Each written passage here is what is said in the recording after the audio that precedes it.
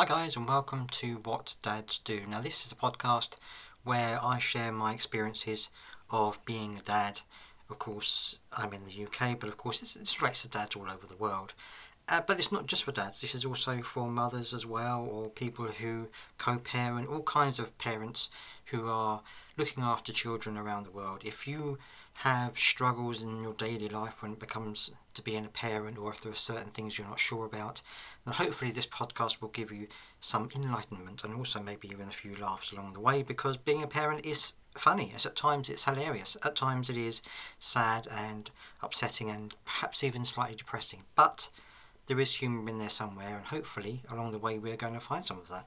Now what I'm going to talk about today is something which can make people feel down, can make people feel unhappy or upset, but what I'm here to do is to try and help you to find a way around it, and that is Christmas on a budget. Now of course, regardless of whether you have one child or 5 children, sometimes Christmas on a budget can be really tough, because you want to buy your children everything they want, everything that they've seen on television or maybe seen in a shop somewhere. You want to get it for them because you love them and you want them to have the very best, perhaps have things that you didn't have when you were a kid, so you want to give them the best experience and the best Christmas you possibly can. Now of course there are people out there who will tell you Christmas isn't about presents, it's about being together, it's about being with a family and just enjoying the Christmas period. And of course that is true, of course it's true, but we all know that parents get into this situation where they want to give their kids the best they can, and you don't always have the money to do that. So what can you do to try and give your children the best Christmas you can, but also not spend a fortune doing it? Well, there are many ways that you can achieve this, and some of them are going to be not necessarily the answer to what you're trying to do, but they can be options and alternatives to some of the big presents that some kids may want. First of all, why not try and think slightly outside the box? So if, for example, your child is one of those kids, and I used to do it as a kid, I don't know if it still happens these days, where they go through a magazine or they go through a catalogue and they'll see toys that they want, they're like, I want that, and I want this and want that. So maybe one idea is to go through the catalogue with them, as you would do if that's the sort of thing you normally do or your child normally does, but point out a range of presents, some that are maybe less expensive, maybe some that are more expensive, and see if there's anything on there that can be within your budget range. And then if you circle them, or your kid circles them, then they are still getting what they want. It's okay, it's not the massive present, the most expensive present that they are looking at, but they're still getting things that are on their Christmas list. And that can be very helpful sometimes if you're on a budget, because you're still getting things that they want. You're not buying things that you can afford and maybe things they didn't want. They're still on their lists, and it could be a good way, especially if times are hard at the moment, of perhaps saying to your kid, well, okay, you've got this year, but maybe for your birthday or maybe for next year we can get the bigger thing, or Santa might bring you the bigger thing if your child still believes in Santa Claus, of course. The next thing you can do is maybe spread the cost a little bit.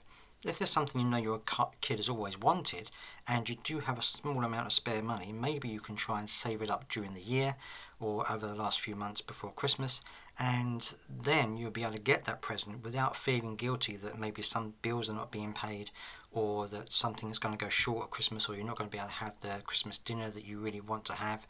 So it gives you a bit of an option there, and it gives you a bit of a leeway and less of a immediate stretch on your finances in November and December. And it also means that you can get your child the present that they want, and you're going to feel a lot better about it in the long run. Another thing you can do is maybe ask friends and family to help out in some way. Now I know a lot of people get very upset about asking friends and family for things like this, but if it's a present that your kid wants, you could, for example, say to maybe your immediate friends and family, listen, my child wants this gift, but it's really expensive. Instead of getting them a present individually this year, how about we all pitch in together and give a certain amount of money towards getting this big present? And then it can be from your brothers and sisters, it can be from your friends and family, and it's a big present, and you can all get those one things, all pitch in and buy it together. That can be a good way to spread the cost if your child wants something in particular. And of course, your friends and family are still at liberty to buy them smaller presents if they really want to, but it also means that your friends and family don't have to rack their brains trying to think of what to get them. If they normally get them a gift, they can then help to get you this one big gift for your child. And it also means that your child is going to be happy, you're going to be happy, and it gives your friends and family ideas for Christmas, which can also be a very difficult thing to do, I can assure you. Another thing you can do is, in a similar vein to pitching into buying a big present, you can ask your friends and family, rather than buying a gift this year, can you just give them a gift card? So, rather than buying them a present, give them a gift card for however much they can afford. And if you try and get them all to get the same gift card for the same shop, then it means that you know that they're going to be a pool of money at Christmas for then your child to say, okay, this year I'm going to go to that shop and I'm going to buy this. It's not the present they want to open on Christmas Day, but it means that they will have that fund available to them to then go to the shop and buy whatever it is they might want to buy. And of course it also means that after Christmas, when things start to go on sale a little bit, they might actually get a better present than they would have done before Christmas because the prices were that much higher. Of course there are certain deals that will go on before Christmas, but most of the time it gives you the idea to go forward and get things maybe in the sale, which could be slightly cheaper and better for them in the long run. Another way to do this, and I know that some people don't like doing things second hand or buying used items, but maybe you can find the present that they want on an auction site like eBay, or maybe on another site that auctions off presents and toys or gifts. And this can be a good way of getting something that maybe is normally very expensive new, but could be being sold off a lot cheaper online on an auction site or on something like Facebook, when a lot of people share their items on there for sale. Their marketplace, for example. So it can be a good way to get something a little bit cheaper if it's something that they really want. Now, of course, as I said before, not everyone likes buying used stuff, but if it's in good condition, of course you have to make sure that it is in good condition, then it can be just as well. Your child doesn't necessarily know that it's been used before, and if it does need a bit of a clean up and you can do that, then you can do that, and it gives them the present that they want.